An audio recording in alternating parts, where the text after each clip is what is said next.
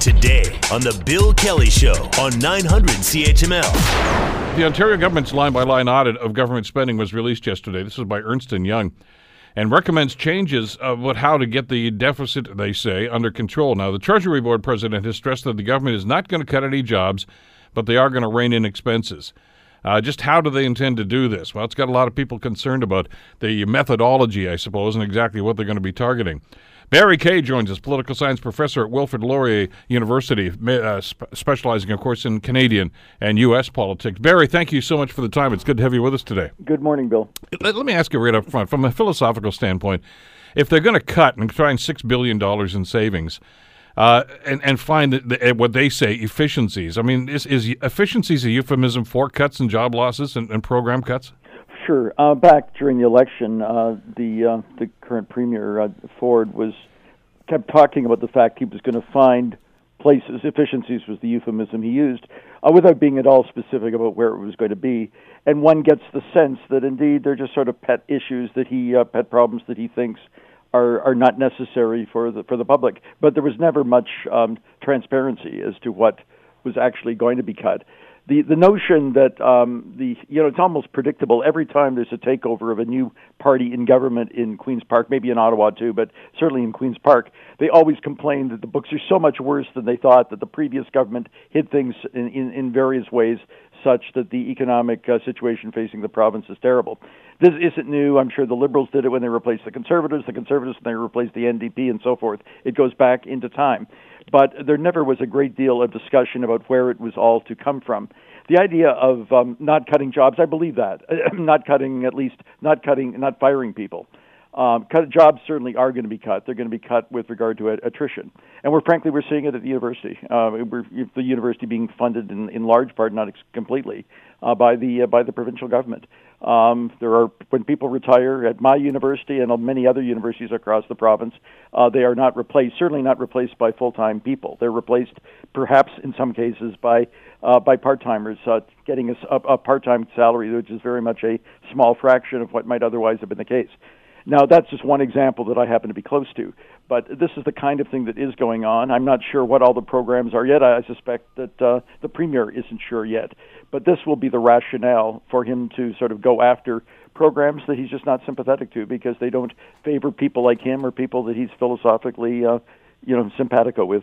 Well, and we've seen that already with a couple of the announcements they've made. I mean, the pharmacare project, of course, that was going to give increased, prescription coverage is gone. They simply said, no, we're not going to do that. So that's not they're not firing anybody for that, but it's going to mean less service. And I guess what we need to do is try to get some determination here as to exactly which ones they're going to target. Yeah, the guaranteed income program. Yeah, that's gone too. Yeah, in Hamilton. Yeah, that's another example. There's going to be more, but it's going to be 4% of the budget. I'm not surprised that this was happening, at least in the general sense. What the specific targets are, I'm not sure, and I frankly, I'm not sure that he knows yet either. And it may be influenced somewhat. Look, there's games playing with these budgets all along. The Liberals did it, and I'm sure the Conservatives did it before, in terms of using various mechanisms to try to make the budget deficit look less than it might otherwise be. So there is some legitimacy to his criticism about the fact that the Liberals probably were playing games with the way that they did the budgeting, because everybody does it. Oh, sure. I'm sure the next government that will also one day replace him will probably be saying the same thing. But there's well, I'll give you an example. I mean, when Mike Harris took over in 1995, very much the same mantra, by the way. We're going to find efficiencies. We've got to get the budget under control, et cetera, et cetera. And one of the first things he looked at was social assistance and simply said, I think about a third of the people on there are cheating the system, so I'm slashing the rates. He had no science behind that at all, but he did it anyway. And you have to ask yourself, well, what are they going to be targeting? Because the Ernst & Young report that was released yesterday, Barry, says that, the Liberal government spent a lot of money, but most of it was on education and health care, which I would think would be sacred cows in some people's minds, but maybe not so much with the new government. There are being cuts again. I don't know what all the other universities are doing, but I know we're already facing cuts of 5 to 10%, and we've been doing that for several years in a row. And unfortunately, the people who are affected are people frequently at the bottom of the ladder. I no longer have somebody in to clean my office. People, and again, I don't want to personalize and make it sound like I'm at great risk or it's not. but it's just the fact that the people whose jobs are at risk are the people who come in and do the cleaning and who are in the most vulnerable positions. And I suspect that's also going to pertain to, I'm not sure yet because the announcements haven't been made, so I don't want to prejudge them. But yeah, my guess is that conservative governments tend to be less sympathetic to people at the bottom rung of the ladder in society who are dependent on various social safety programs. We'll see how it's going, but this is just the way it's going to be. And I think a lot of the thing that troubles me about Ford, it's interesting with regard, I know it's an issue that's kind of past now with regard to the City Council of Toronto being downsized. Ultimately, he didn't have to use the notwithstanding clause as he threatened. But the fact that he was prepared to do that suggests he's kind of bloody-minded about this whole thing. When he decides he knows what's best for everybody, he's not listening to other people around him. And I think we saw it on that particular issue. It turned out that the courts ultimately agreed with his position anyway. But I think that's what we're into. My fear is that he is not going to be listening to some of the more conventional, middle-of-the-road conservatives in terms of the kinds of choices he's going to be making about policy cuts. What about the usual targets in situations like this? I went over to get a bottle of wine last weekend at the LCBO, and we got into a discussion with one of the staff members there, and he says, he's going to come back and start running after us because conservative governments always do that. We're going to sell the LCBO. They haven't said that yet, but they have talked about dumping assets, and obviously that's one of them. Yeah, although that is a cash cow for the province, and I'm not sure that the LCBO would be targeted. Philosophically, he probably would be sympathetic to privatizing things as much as he could. I'm not sure that will be the case there because the LCBO and the beer store, for that matter, too, probably bring in money for the province. That's not to prejudge or to suggest that I know what's going to happen. I don't know, and as I say, I don't think those decisions have been made yet. But this is just the natural orientation of this particular individual. And again, I'm most troubled by the fact that he does not seem to be, there's going to be some unfavorable comparisons made with our neighbor, the leadership of our neighbor to the south, but that he just does not listen to people around him. That's my real fear, because I think that's what happened in the Toronto City Council case. It didn't turn out that it was necessary, but I think it's revealing the way he handled the situation there. Well, and again, it comes down to methodology, as you say. The contract disputes that some colleges and teachers' unions have had over the last little while is about the fact that, like you say, part-time positions are evaporating as people retire. Nobody's getting laid off. You're absolutely right.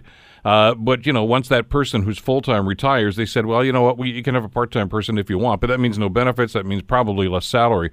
So there is a way of doing this, and it's really wordsmithing, isn't it? A lot of it's indirect, but various agencies and programs and policies that are influenced by provincial government spending, and of course, the health and education sectors are rife with that. It runs all the way through. That's where cuts are going to be made because close to three-quarters, not quite, but close to three-quarters of provincial spending, certainly over 70% of provincial spending goes to education and healthcare. It'll affect transportation, it'll affect parks and recreation, it'll affect a lot of other things too. But the real bucks are in health and education, and those sectors just better watch out. Well, and because they're the targets. And you're absolutely right. I want to be clear about this. I mean, we're speculating about what the Ford government's going to do.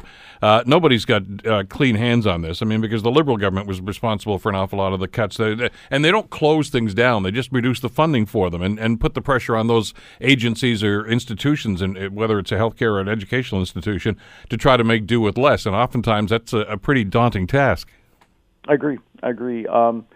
And frankly, it allows the specifics to be determined by people in other positions other than his own. So the provincial government's responsible for the lack of money, but frequently the decisions about which job is not going to get replaced is taken care of by people further on down the line. And we're seeing, again, it's interesting, again, at the university, for the first time in my memory, I think our particular department does not have any room in any course. Every course has a waiting list, at least political science at Laurier I'm talking about now. And we're just seeing more pressure and squeezing. I don't want to make it sound like our problem. I'm doing just fine, and the people I'm close to are okay as well. But there are people who are being squeezed in the system. People are not getting into the courses they would like to get at, is to use this example. But people aren't going to have the same kind of access to various specialized healthcare programs, various other kind of programs, particularly assisting the disadvantaged in our society. That is the sector of society that I think this particular government and this particular premier are probably less sympathetic to. But we'll see just how it's going to play out. But there are, without question, going to be cuts. And let me say, some of those cuts were beginning even before Ford came into power, because the Liberals were doing the same sort of thing. Yeah, exactly. It's just a matter of, it doesn't matter who's in the corner office over there. It just seems to be the way that they do things. But I guess the thing that concerns an awful lot of people is the way they look at this right now. The bottom line seems to be the number one priority here, not necessarily the effect it's going to have on programs or effect on communities. Yep. That's where it is. Again, we're still sort of in the dark and speculating about just what's going to happen. I'm in a position where I could be retired at this point, and frankly, I love my job and I'm happy with the people I work with, so I'm in no rush to retire. But I will not be replaced, and as a result, my department, the administration, might be happy to see full-time faculty go. But the department doesn't want people like me to go because of the fact that I will not be replaced in the same kind of way. And that may be I'm not sure everyone else in the societies is as happy with their job as I am, but this is a consideration, that there's going to be resistance. There's going to be encouragement for people to not give up their jobs for fear that that job isn't going to be done by anybody in the future. What about, I'll use that ugly word that's been kicking around for about the last 20 years now, downloading? Could well be. Certainly that was sort of the hallmark of the conservative government under Harris. I'm not sure. Again, I always wondered about the city. I keep coming back to the city council decision because that's perhaps been the most controversial so far in terms of decisions. It was suggested that he was just getting even with downtown councillors who hadn't treated him well. But in fact, when one looks at the whole formation of Toronto City Council, there are going to be as many conservative supporters of the Ford government that are probably going to lose their jobs because there just won't be as many city councillors as before. I'm not sure the overall decision-making on Toronto City Council is going to be so fundamentally different. If one looks at Toronto City Council normally, it's not the left that usually dominates or the right that usually dominates. It's sort of the swing voters in between. And when one looks at there's going to be fewer people in areas like Trinity, Spadina, and the downtown Toronto Centre ridings and Danforth and so forth. But there's going to be fewer people from Etobicoke North and from Scarborough, areas that have supported the Conservatives. And it may be that he just feels that the provincial government will be able to have more leeway with a smaller council. I still don't quite understand it. I don't think it really helps the right and hurts the left in the context of Toronto City Council. But goodness knows what's in his mind. He's certainly somebody who has his a priori prejudice and ideas from the past.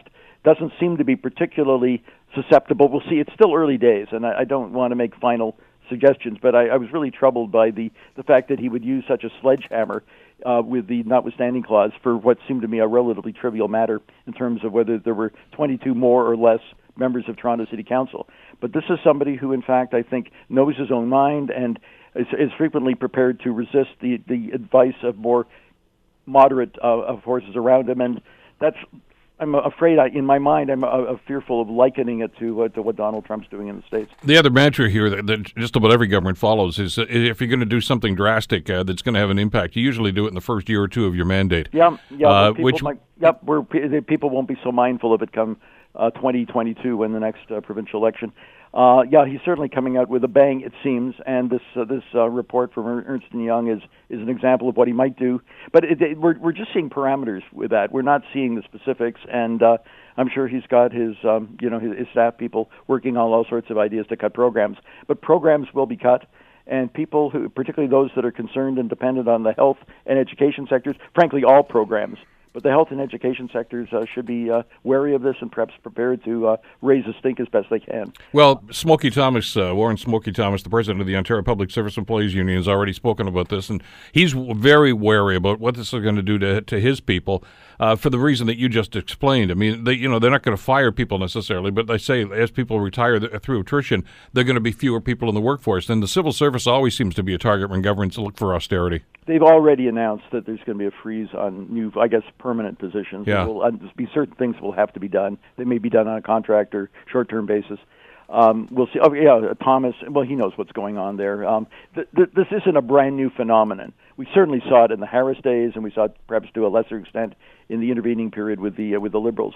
But yeah, there are just going to be fewer people doing things, and goodness knows, again, the problem in the old days with the Harris decisions, of course, it led to Walkerton. There weren't people that were sort of monitoring water safety in that particular part of the province, and that, not uncoincidentally, sort of led to the change in public opinion that led to the ultimate defeat of the Conservative government. I hope it doesn't get so bad that that's what's going to happen, but I wouldn't be surprised if things are moving moving in that direction. Barry Kay from Wilfrid Laurier University. As always, Barry, thanks so much for this. Thank you. Bye-bye now. The Bill Kelly Show, weekdays from 9 to noon on 900 CHML.